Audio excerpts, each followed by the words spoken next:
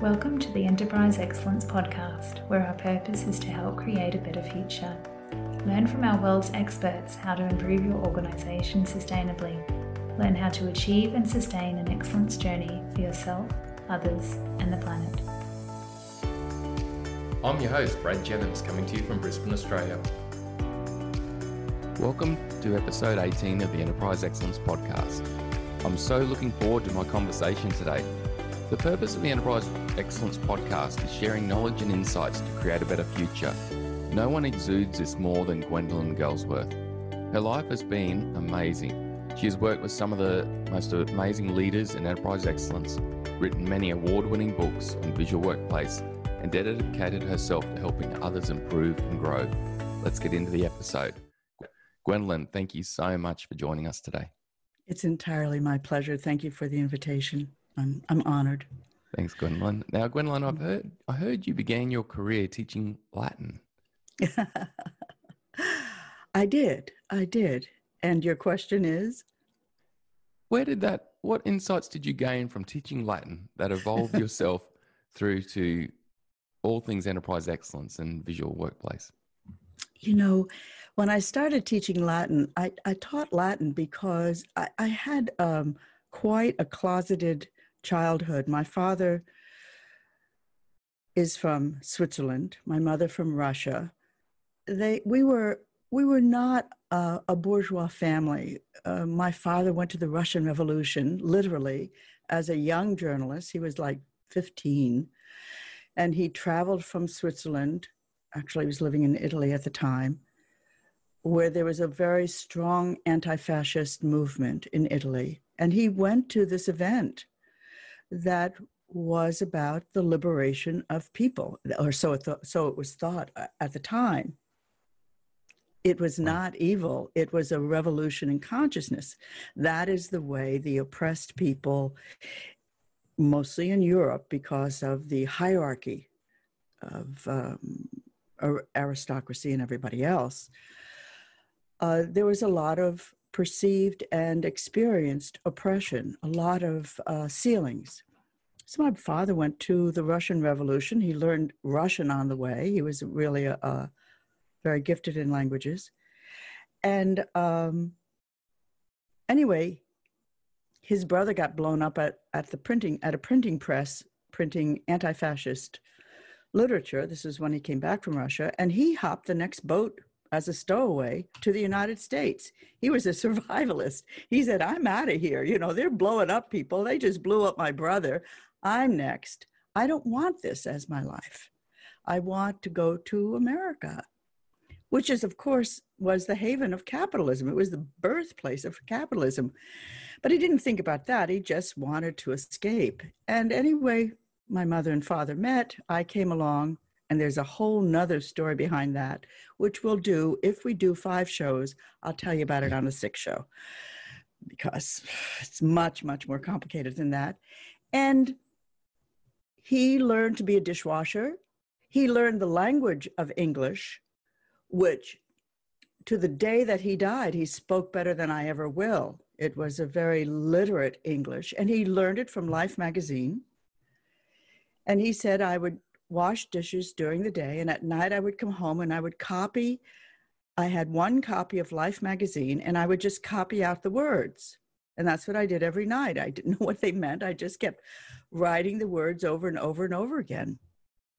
And I learned the language. Well, he was promoted to salad boy, and then he learned how to make desserts, and he made his mark as a top chef, as a dessert maker, and he was the head dessert chef for the International 400, housed in New York City.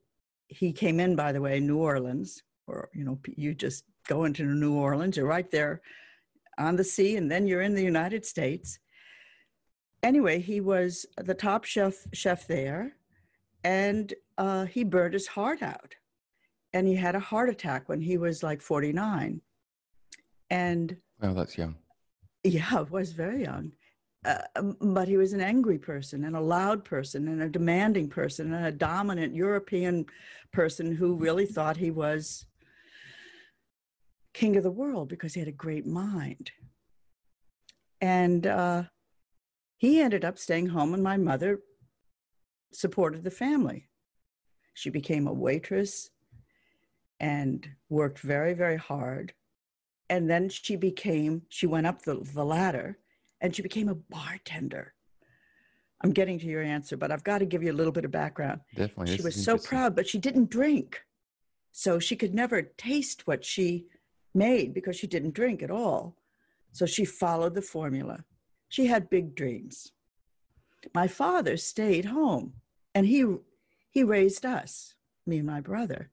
And he filled our heads with Marxist thought. He was talking about the evils of capitalism, and he was talking about the repercussions of the Industrial Revolution, and I was like 12 or younger at the time.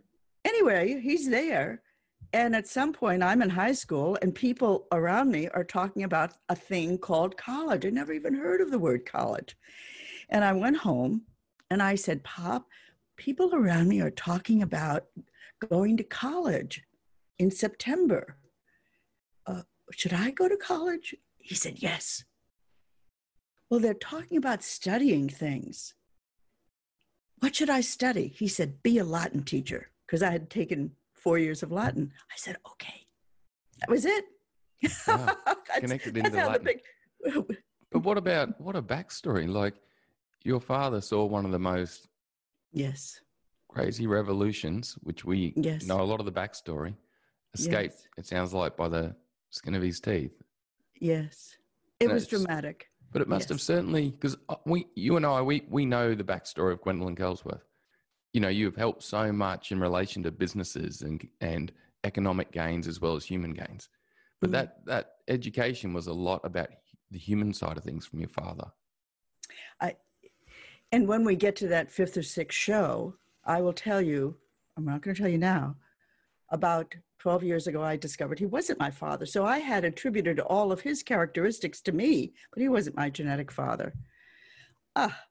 Anyway, what happened? Yes. We're just setting the scene of interest for the upcoming episodes. Yes. And, philosophically, there's a lot to be said about our parents, things that they kept from us, things they wanted to teach us to be better human beings. They didn't, most of them, want to teach us how to be them because, of course, they rejected most of their experiences the way we do. And they were harsh. We're having a taste of this now, if I can digress on my digression. We're having a taste of what hard means now. But if you look at Ken Burns' The Roosevelts and really understand what the Depression did to this country and to the mindset, you get a flavor of where hard can become really hard and change us, just rearrange our molecules and fill us with fear that we have to live with. So I came in with a certain package. My father did nothing to relieve me of that package. He just hammered it. I was stuffed like a Christmas turkey with, I would say, it's probably much further down the list of things we should be talking about. But I was inspired by both my mother and my father's strength of spirit, although I couldn't have articulated it. But they had tremendous internal strength. And I find, when I look at my career, that I've demonstrated that without even knowing that it was a characteristic. It just was kind of my nature to be a fairly dramatic,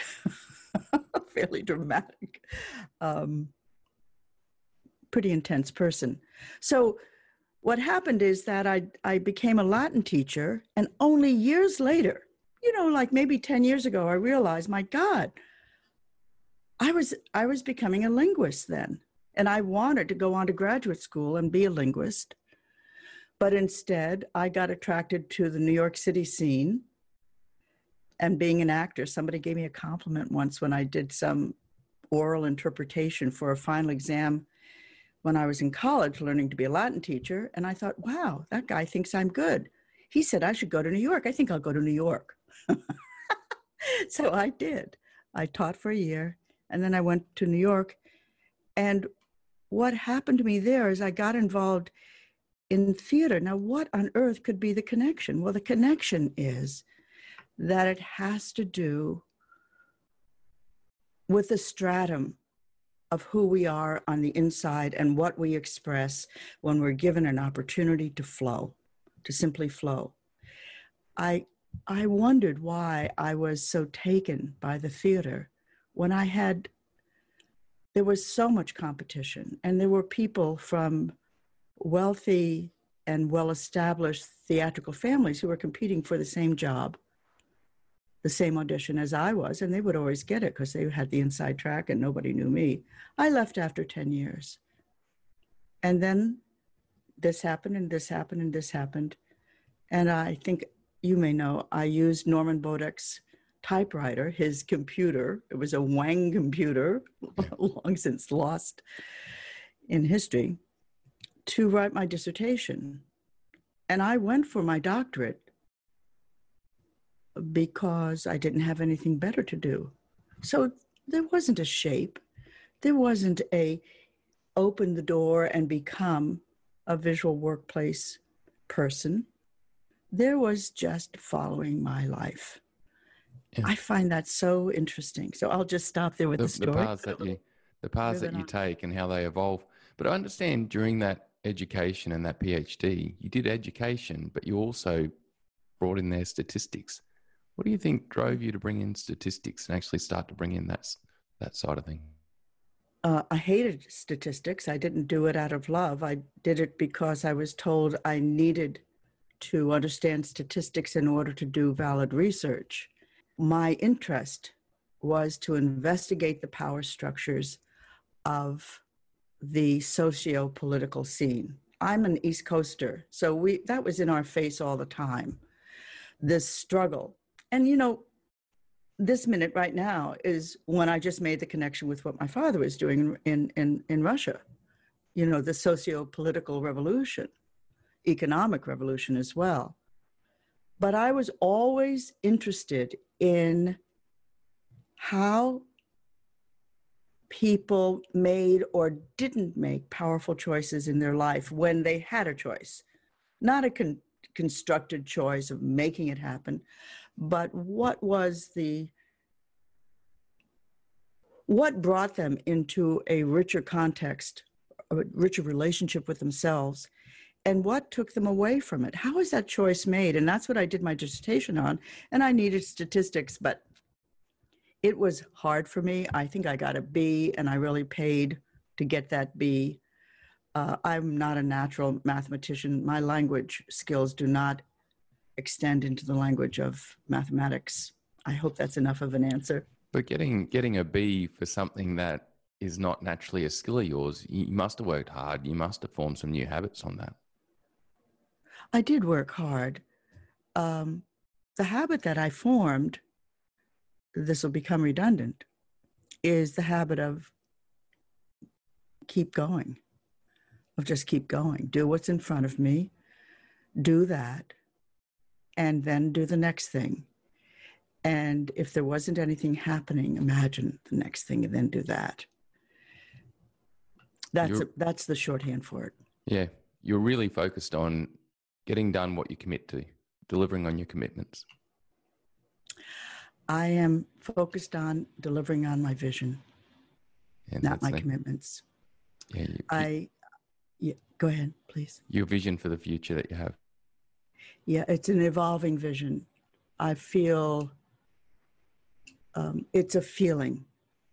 It's a feeling. When I write my books, I write them to my satisfaction, and then I hand them over to my editor, Aurelia Navarro, and she says, good, nah, you went off the track there, fix this, da. I just write to my satisfaction. So I think, you know, I really am a little bit uncomfortable talking about myself quite so introspectively, because they're not it's not that they're private thoughts. It's just that they're not that interesting for anybody else but me. But I'm very, very interested in my internal life. I'm very interested in what happens when I get quiet. And, you know, I've been meditating for decades. And for me, the purpose of meditation is twofold. One is to connect to a higher power, because that's so lovely and so nourishing and so brings beauty into my life. But the other is to what happens in the quiet. Who is Gwendolyn when things get quiet? So it's to quiet all of the noise, the fear, the disappointments, you know, all of that, and just say, okay, I'm still now. What's there? Yeah. What's those deeper thoughts? What's that deeper vision? Where am I going? What is that vision? What is that vision? I second that. I love meditation myself and find exactly the same outcome you mentioned. Huh. Well, I'll tell you, if I could build on that, Brad, that somehow, even though it was unknowing, has been the beacon, or as I reflect in hindsight, my work in visuality is to bring a condition that allows for that. And my main beginning work was with operators. How do I give the operator an opportunity to have an internal life and to be interested on the inside? You know, truly to be interested, and we say interested in my creativity, but it really, so can I pursue this a little bit? I'd like to. Definitely, Gwendolyn, please. All right. So it was very easy in the 1980s to get working with operators, because nobody knew what they were doing. They just knew it was an opportunity because the Japanese had said, you know, you're missing this big piece. And they fumbled and failed, and they fumbled and succeeded a little. Well, I fumbled, and I said, I just got to figure this out. And I fumbled teaching 5S to operators. So I spent like 10, 15 years working with operators. Then I moved on to executives and moved on to supervisors and managers. And I discovered what I had discovered with operators held true for them too. And what I discovered with operators is that, setting aside all the companies that have been so successful with 5S, there were many that not only failed, but got into the habit of a very low level achievement as being 5S, which is the neat and clean piece. But because of some kind of internal sensitivity I have to flow, what I mentioned before, I could see when I was pushing, and I could feel when they were pulling, and they didn't pull very much from me. They responded because I was in a temporary authority figure, a position of authority. And because the work was so plain, you know, if you want me to clean it up, okay, get off my case, I'll clean it up, I'll make it neat.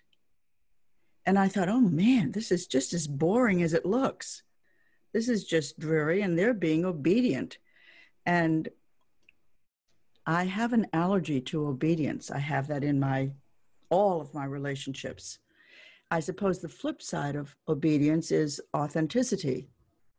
But to be authentic, you need to be in a condition that wants that authenticity, that doesn't block it, reject it, judge it, but does something like say, tell me more. You know, just walk right down the middle. I'm not saying I love what you're saying, but I'm saying, tell me more, because, you know, that's you. And how do we bring, and this was not conscious, this is reflection. When I look at my work and I say, what are the common threads? When I started to transition my work over to executive leadership, what parts of my experience with operators hold true for executive leaders? Well, it's on a certain order of magnitude, it's identical. And that is, people seek flow. in their work. They seek the experience of flowing out and pulling in. It's the breath. Exhale, inhale, which is more important. This is your culture. It's breathing in and out. And in, it's so natural. Flow is so natural. And what would it be like if a company set as its goal, we're going to create flow, not just in our product scheduling, not just in our processes, but flow isn't actually a high outcome for us culturally. So that became very interesting to me. And what I realized by doing it and succeeding a little bit, but failing a lot, and then succeeding a little more and failing slightly less, this kind of shaping procedure, which for someone like me, I have a researcher's mind. I am curious and I am stimulated by what I discover. It doesn't become a black or a white, a plus or a minus. It's just, oh, that's another data point. Oh, tell me more. Oh, and this, let me try this out. Does this change things? Getting back to your question about statistics. Statistics is a lens for looking and for interpreting. It's really an interpretive tool. It's not used that way. It's used in judgment, not interpretation. But the research part of my work has completely kept me alive to it. And it's what has brought me into vision and not just deployment. Deployment is what I do. I'm probably one of the best implementers that I know. My implementation skills are superior to what I know about visuality, and I'm known as, an expert in visuality. But I think it's because of that, this isn't a wall, it's a door. Let's see if we can get this door open. So that research bias has served me very, very well. And you can see how research and flow move together because the flow brings you what's next. So I really love that. And what I noticed is that in order that I couldn't even think about bringing operators into a high level of creativity until I first gave them control. They didn't trust me. Some of them didn't even like me. I had grievances filed against me in one shop. She called me a human being. Yeah. Oh, that was one of the grievances. She called me a human being. Well, he didn't like my tone. Maybe I put a question mark behind it. And what I saw with 5S is that 5S did not give the operator any outcome. The only outcome that was asked for was compliance, and the only reward it gave was, you have complied, thank you. Here's your 5-point score. You got 5 out of 5 again. 5th year in a row, every week, 5 out of 5. But there wasn't any way for the operators to actually enter into the part of 5S that never worked in the United States. And that's the one called labels and lines. Labels and lines. Put the lines on the floor, put the label in place, because it was being used for compliance. And I said, I had been to Japan 3 or 4 times. I took study missions there. And I saw this Baroque visuality that was really functional and was part of what I call the living landscape of work. It wasn't. They did 5S for compliance, but they did a different process, a translation process. And I began to investigate what's going on here. And that's when the door began to open. Please keep going, Gwen, because I'm keen to understand a bit on how. We're hearing the difference. How did you see them going about it? What was that difference? You mean the Japanese? How did they go about it? Yes. They What was that difference you saw between, and how did they achieve that difference? between what you saw in America with the more, compliance versus the Japanese? Yes. I guess I need to really say that the Japanese don't do it my way. They do it their way and it worked, but they have never reached the level of visual creativity that we achieve when we work with clients. Do you mind explaining that, Gwendolyn? That'd be great to explain, because you're then explaining from the West and really more that side, if you don't mind covering that. Right. I'm not sure if I'm going to hit the mark with the following remarks, but tell me if I don't. So the misunderstanding about 5S, and this is perhaps going back too far. I don't want to go back that far. I don't want to go back to what's in the egg before the chicken crossed the street. The Japanese have an array of tools. This is in the 1980s, and it continues to this day. An array of tools for employee engagement. 5S is not one of them. 5S is a compliance tool. And it's because Taiichi Ohno said he was trying to resurrect a company that had been bombed out of existence, along with a country that was devastated. The truth of what went on in Hiroshima and Nagasaki is coming out even this year. I don't know if you stayed abreast of it, but a lot of that was masked by our government because it was so horrific. The Japanese paid a price. Of course, we paid a price when we engaged in war with them, but the Japanese paid a price. But anyway, Taiichi Ohno is there. He's got Toyota. They're making cars. He's got to get the economy back, his share. And he notices a kind of nervousness around the people who are doing assembly in his plant. And he goes over and he makes a few inquiries. What's going on? You seem to have stopped working. Oh, well, I'm tripping over this. Or I just feel like that thing that's hanging off of the ceiling might come down and hit me on the head. And he said, people are being distracted from doing good work, on time, quality work, because they feel unsafe. I better make them feel safe. How do I make them feel safe in this ruin of a factory? Well, I have to clear out the clutter and I have to organize what's left, and, lines and labels will help. And it became compliance for Ohno. It was not a creative outlet. It's not that he rejected that, but he saw what I need to do is give people a safe environment, and it's not a choice. Yeah. So we're all going to do it. Yeah. It was insightful hearing the safety link too. Yes. And then quality came next. And then, of course, lead time cost.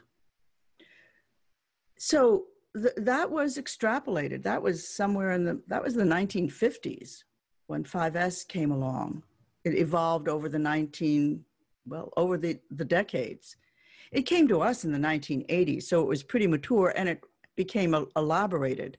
It was kind of combined with quality circles and getting people excited about compliance and giving them a reward and a recognition for complying. But they had an array of other devices. They had Teien, the Japanese suggestion system, which was a way for operators to simply see, solve, and in most cases implement. There's much to be said about that. I did that in the 1980s as well. They had quality circles. They had kata, which is a coaching mechanism, in order to cultivate a personal relationship with people and help them, help them think. It was Ohno who said, people don't come to Toyota to work. They come to think. Now think about that. Yeah. What would it be like if you said, as a CEO, you know what we're going to be known for? We're going to be known for people coming to my plant or my corporation because they want to think. Let's get busy. We got to figure out how to do that. And that's why I call the process in work that makes sense, and every aspect of my work, visual thinking. Because if we implement a system of thinking, we've already built in our legacy, our sustainability, and we've changed the lives of ourselves and the people who have learned to think.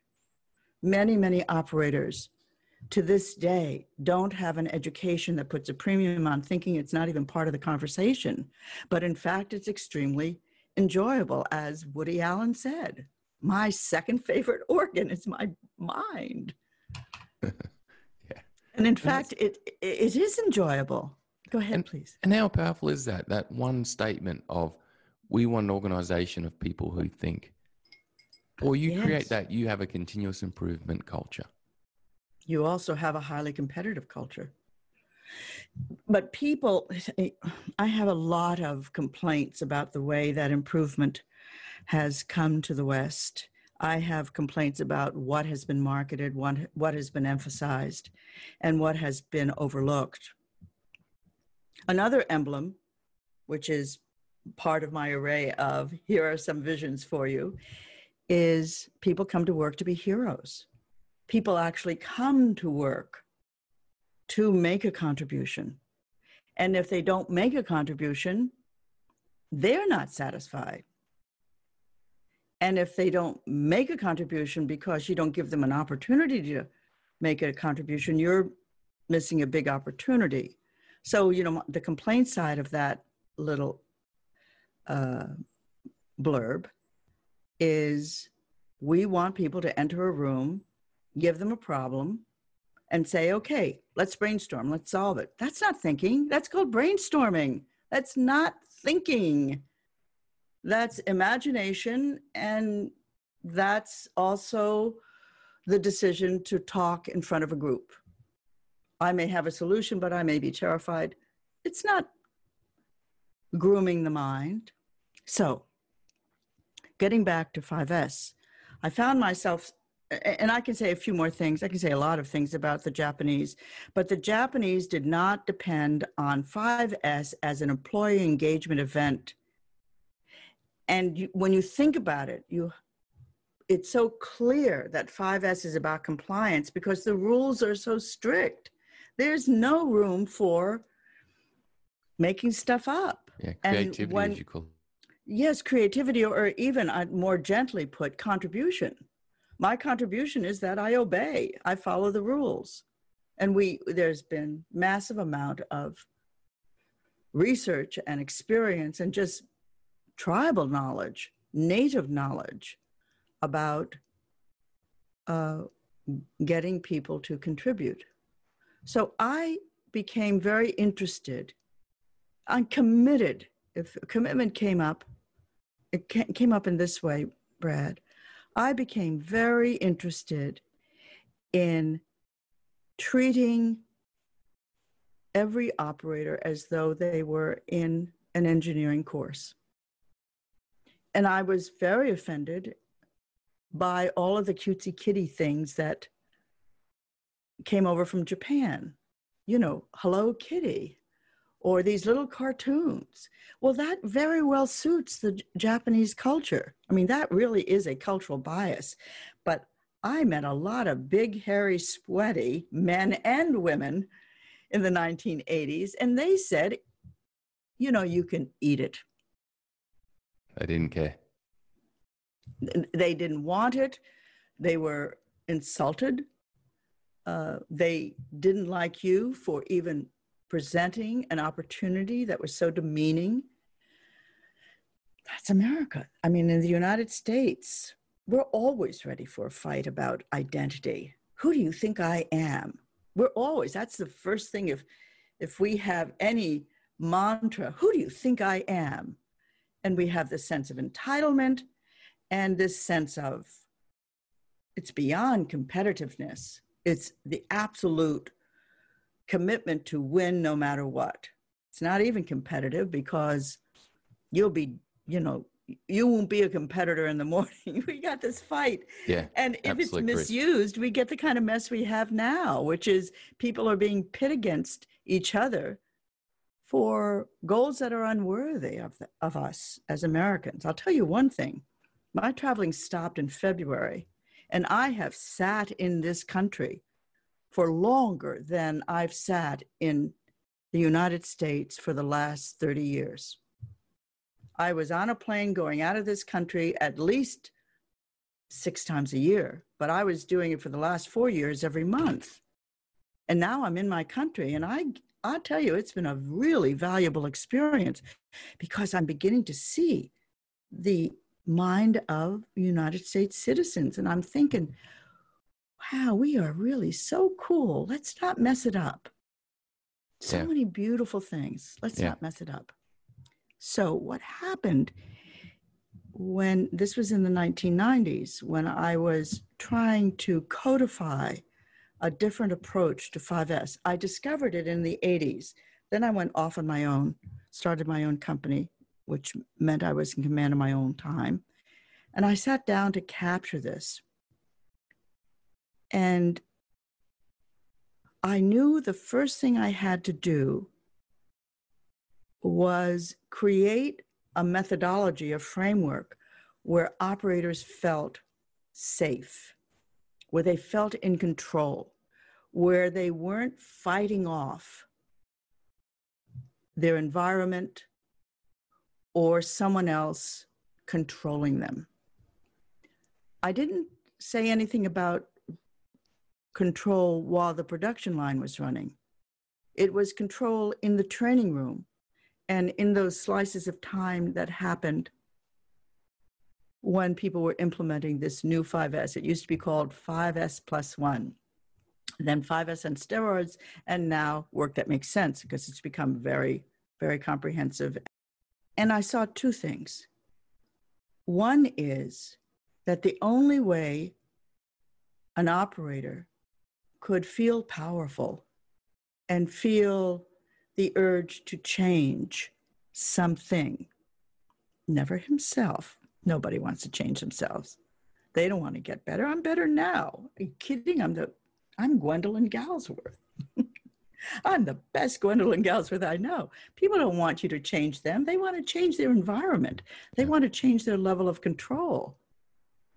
And so I said, this methodology will be I-driven. Not this I, although it's also that because it's visual, but this I, this identity, this person, called George, called Marianne, called Brad, called Gwendolyn. You are in charge.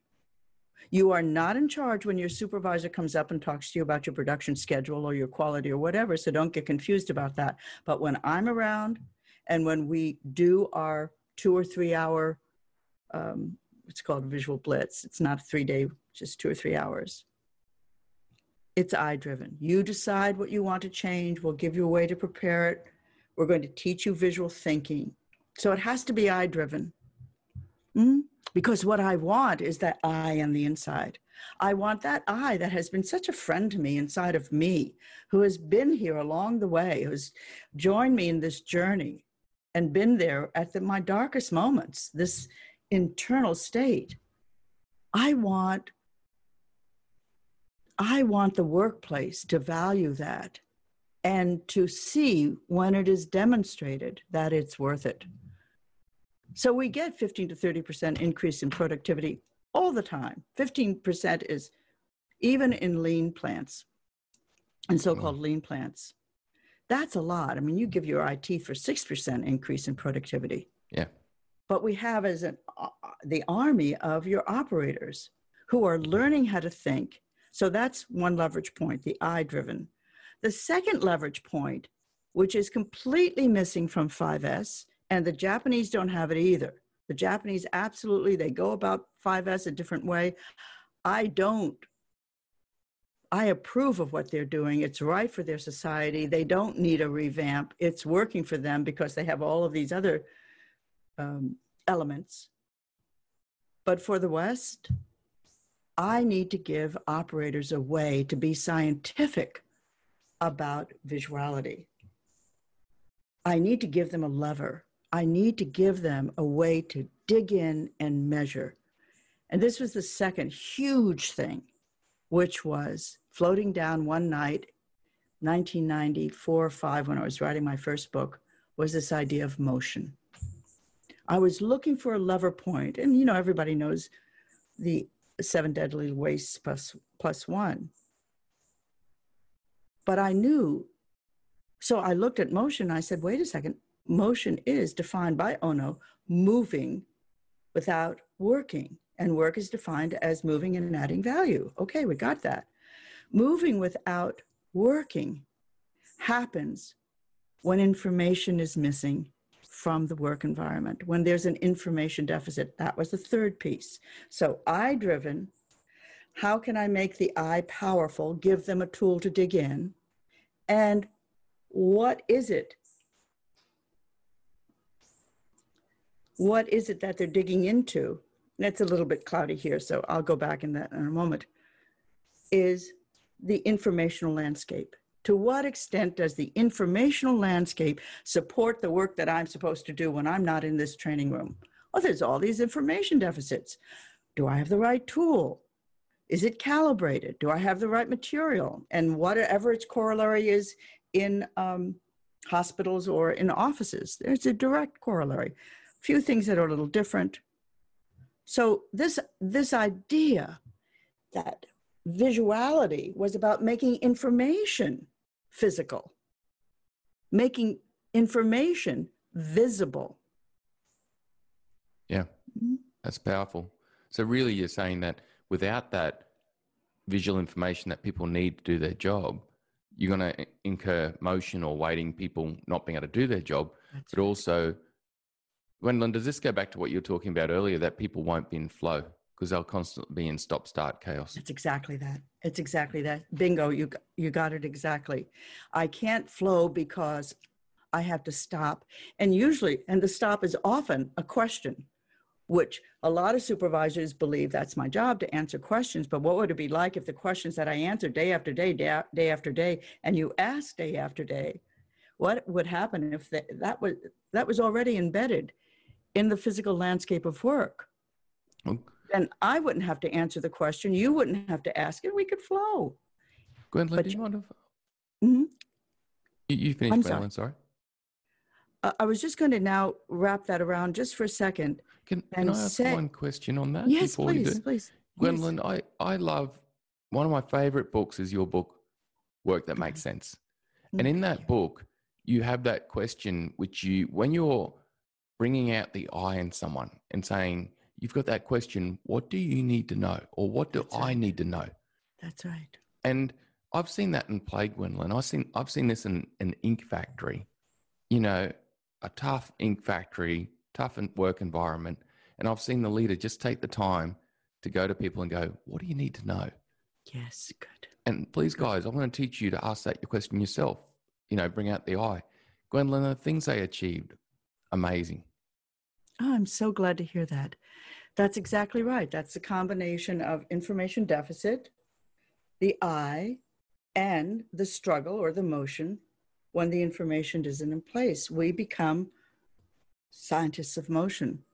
We become aware of what we need to know and don't know right now in order to do our work. Thank you so much for bringing that up. It's called a building block. And it is tied like this to I-driven. I-driven, what do I need to know that I don't know right now in order to do my work? It's I-driven. Nobody else has to approve it. I have to go somewhere on this. So let me because if we leave that question by itself, it will get us into a little bit of trouble unwittingly. What do I need to know that I don't know right now in order to do my work? We want to separate the I from the need to get team agreement or to get anybody's agreement. If you're not harming anyone else, you're not harming yourself, answer that question, ask that question and answer it through a visual device. If you've got triple shifts or 4 shifts or 5 shifts, then you're going to have to do something else. You're going to have to add a little flourish so that people are not letting their I drive over someone else. But the adjustment is very slight. And the adjustment, I'll just say as a footnote in case people are curious, has to do with teaching tolerance. Okay, we've got 5 ideas. We've got 5 ideas and 5 shifts. Let's see if we can get agreement on 3 of those. If not, we'll do 5. Everybody runs their idea for 2 weeks. See what happens. Then we switch off to the second idea. Then we switch off to the third. But you don't make any attempt at this early stage when you want that I to come out and that I to feel not only its power, but the beauty of its power, feeling in control of my corner of the world, because what I think and say and feel matters because I want to invent, because I want to solve. Don't step on me now because I'm just coming out a little bit. I don't think there's a limb there, but I'll come out and hold on to the tree. Ah, there's a little foot. I can put my foot down. Let me have that experience. Let me feel some control over me. And it's that balance point that when you do that iteratively, Brad, will change the entire culture. And what I have seen repeatedly, that when work that makes sense is activated in this way on the operator level, the rest of the organization has to line up. The supervisors will be next. They will be looking eye-driven at their production schedule. And after a few more heartbeats, the CEO will start talking about vision and horizon and claiming that leadership. So the eye-driven is very important. You know what you do to begin with? You have a small pilot and you say, I'm going to do it because Gwendolyn says this will work, but I'm not going to commit to it until I see that it works. So let me see what happens. And you said, you had that experience with what do I need to know? But you got to get educated. You got to get educated to how the whole system works, because what do I need to know is not methodology. It is a doorway. It's not a step-by-step. You'll run out of that soon enough. You'll run out of your need to know soon enough. Then where do you go? Well, you'll stop unless you use the motion lever as a motion. But the other thing that happens is that's only the first question. There are two. The first question gives people a sense of their own power. The second question gives them a sense of unity or relationship with others. The first is, what do I need to know that I don't know in order to do, that I don't now know in order to do my work? But the second is, and listen to this one, listen to the I become we. What do I need to share? What do I need to share that other people need to know that I need to share so they can do their work? Can you hear the we in that? Yeah. And the netting of the culture, the relationship is there. And you, with need to know, you get control over your corner of the world. It's a small corner. And with the need to share, it's how may I help you? All of a sudden you have leaders. You have every operator who's a leader. And you cannot be a leader unless you know the strength of your I.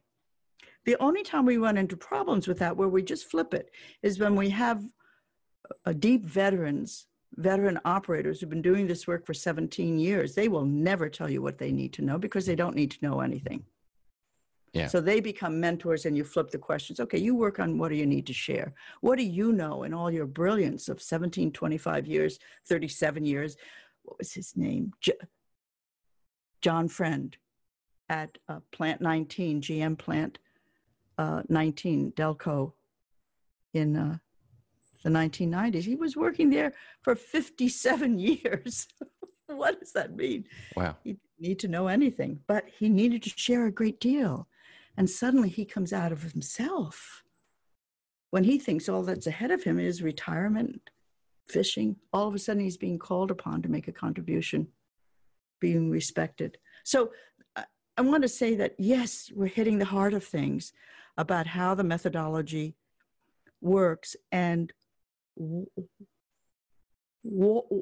don't want to blame 5S, but so much more is possible. If you go back to Ono, people don't come to Toyota to work, they come to think. People who are involved with becoming scientists of motion and finding their information deficits and removing or dissolving their information deficits through visual devices.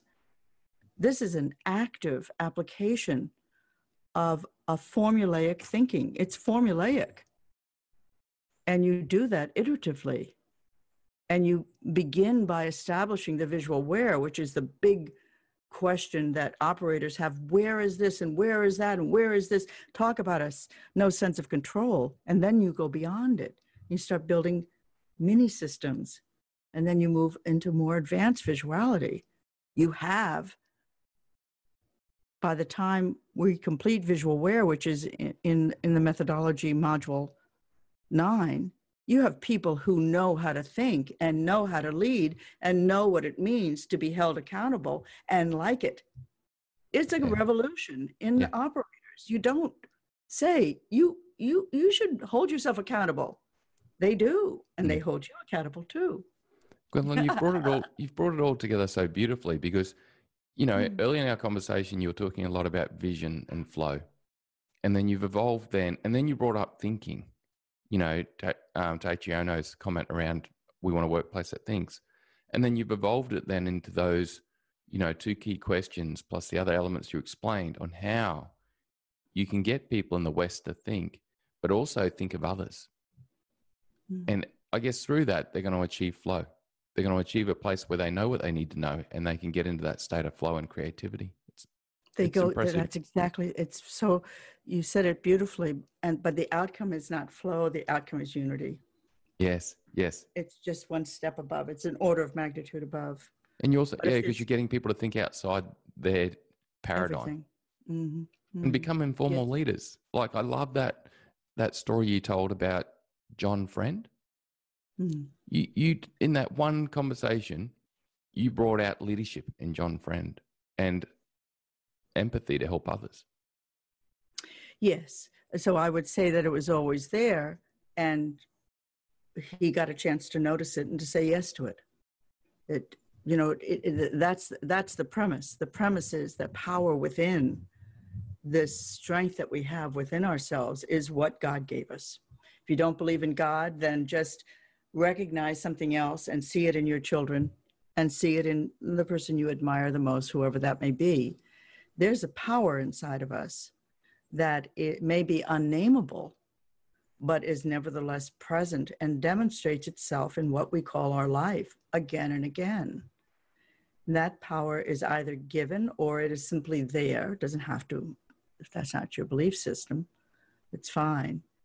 How do you harness it? And why should I go through life or work and not feel it? Why should I only feel it when I leave work and go to church or go on my bowling team? Why shouldn't I feel that goodness? Because when I feel it, I feel safe.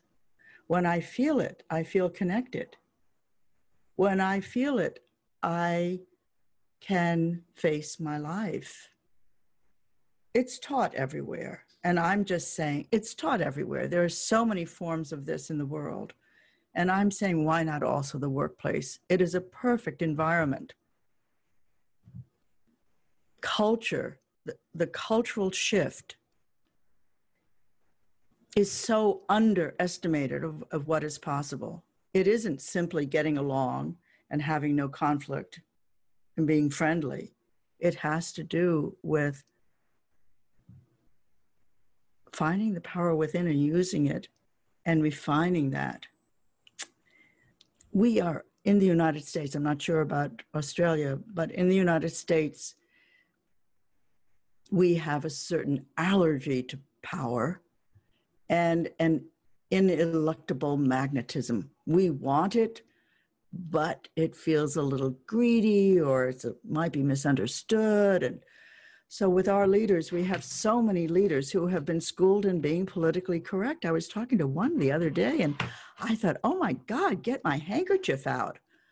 This is a big, strapping, experienced, highly skilled, highly recognized executive leader. And he was talking to me with pain. And I'm thinking, why is he doing this? Because it feels more comfortable to him than being direct and saying, this is what I want. I mean, it wasn't the victim thing, but it sure was a step down from the executive leader that he was hired to be. I hope that we have a conversation about, I have endless words in me. This is just, I like the words, I like the concepts, and I love the invitation to speak. And I thank you so much Brad, for creating this opportunity for me to speak, and for the wonderful gift that you've exhibited here, which is to align with my world and to bring that forth in me with permission and with support. It's just an extraordinary opportunity for me to speak in the flow of this relationship that we have, you and me. Yeah. It's really terrific. Gwendolyn, I've gained so much from our conversation today, and I know others will. It's just been amazing. And I will take you up if you're willing to come back on the show. There are so many other conversations we can have. But one question I've got, Gwendolyn, and I'll ask this one now with this show, and I've got another one to ask with the next show. But you've provided so much, gained so much knowledge throughout your career, and have such an amazing place to help people achieve flow and creativity and be empowered and bring out that spirit in everyone, get everyone to think and have everyone enabled to think. But what have you learned recently that you didn't know before? What's been a recent insight for you? Well, I can't make this answer fit what we've already talked about. So it's not... That doesn't matter at all. I'm going to put a ribbon on anything. But I have, on two sides, I have since March the 7th, which happened to have been my birthday, since the first week in March to even as recently as last evening, been amazed at the power of solitude. Now, for lots of reasons, I don't have anyone else in this space. I don't have my darling cat, Merlin, because he decided to leave, that rascal. And I don't have a male partner right now. And my brother lives about 15 minutes away, and he can't come visit me because his wife has a compromised immune system, and he, whatever. So I'm really alone here. I have birds on my balcony. And what is happening in me is something I've been meditating forever, for longer than you've been alive. I've spent a lot of time in meditation. But what I'm getting here in my solitude is a connection with myself that I didn't even know was missing. And it's just quiet, and it's observational, and it has enough time for me to understand what's going on, because I'm now seeing patterns that's not being interrupted by getting on a plane or having to organize something for a client. I follow my own pace, and I find it just such a gift. And what's happening for me is that I find myself becoming actually a person I can be with. I mean, I'm changing now over these last months.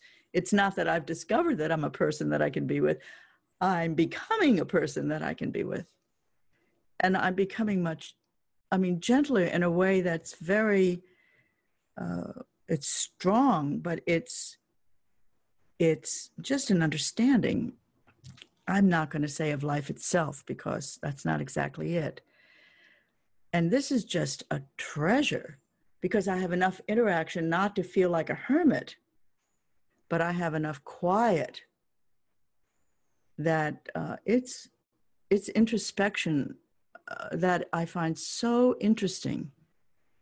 So I'm learning, and it's changing me. And I feel the privilege of that. I recognize that other people have children in their house that they have to teach, or they go out every day and work and put their lives on the line to support my life.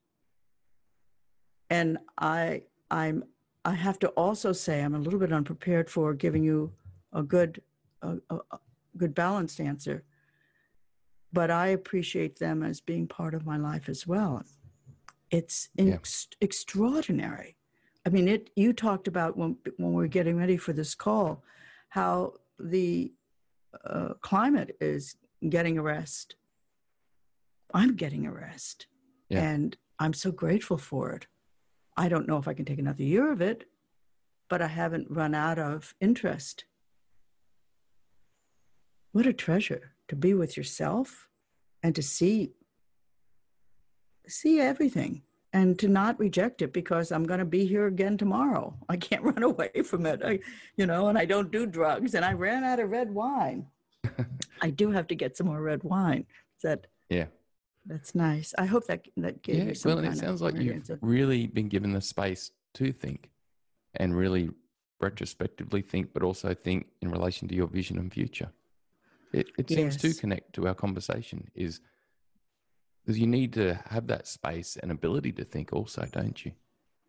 If you're just in the rut race, or you're just an operator on the line, go all the time, you don't have the chance to think. I really believe that. Yes, to feel this internal flow. I believe that the world is changing, and I believe that almost everyone has had the experience, perhaps not prolonged. The thing that I regret the most is the amount of fear that this period has triggered in us. And I certainly, in March, April, and May, I was a basket case.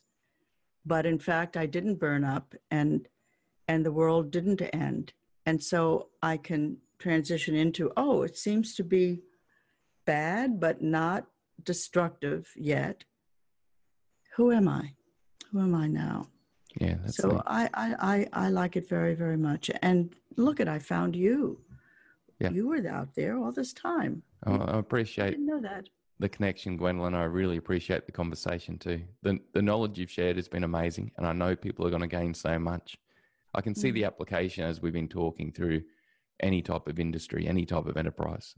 Those simple questions to help people bring out their creativity, to think, to be able to have that empowerment and ownership over their world, and then to be able to create and help achieve more flow. It's been an amazing conversation. Gwendolyn, how can people reach out to you at this time? Well, my website is visualworkplace.com, not Visual Workplace Inc. They make 5S products and stuff like that. They're friends. They do good work, but I'm visualworkplace.com. And folks can just contact me through my first name, Gwendolyn, at visualworkplace.com. Go to our website. There's phone numbers, and there's every page has a way to contact us. So be in touch. And what I would love, so that's visualworkplace.com, Gwendolyn at visualworkplace.com. What I would love is if people are interested in other topics, that they contact you and say, just say what they'd like to hear. If you give me the opportunity to come back again, then perhaps your listeners can name the topic, and it will be useful to them. Yeah, that's great, Gwendolyn. I'll tell you what I really want? What I'd really love in this time of isolation, virtual connection, I would love for a group of companies that can be anywhere in the world to start some projects, to not just use what do I need to know, what do I need to share, but to actually start some projects and create a kind of virtual consortium so that we can do that good work together. And I'm happy to dedicate myself to that. If companies want to actually do this, well, they can do it through you. They can do it through your enterprise excellence umbrella. But I don't want to be idle. I may have a love of solitude, but I don't want to be idle. I think that's a great thing. Yes. Thank you so much, Brad. This has just been wonderful for me. Same, Gwendolyn. I knew it was going to be an amazing conversation, and it has been. And thank you so much. Okay. Thank you. Bye. Bye-bye. The key takeaways for me from this episode were, firstly, the benefit of developing a strong sense of connection to your I, knowing who you are, what your natural tendencies are, connecting with your power, but going deeper than that. How do you express yourself when you're in a state of flow? how can you help yourself experience that sense of flow? Secondly, the importance of developing your thinking skills. Thinking brings belief in your abilities. A reliance upon yourself develops confidence and being able to make the most of situations that are presented. Thinkers learn from their experience and will often improve upon their interactions. Finally, focusing on helping others to learn and think. This will foster nurturing and supportive relationships, communication and culture. You'll help others become independent, know their power and how to refine it. Thank you, Gwendolyn, for giving us such a rich conversation. I look forward to getting you back on the show again in the future. Bye for now.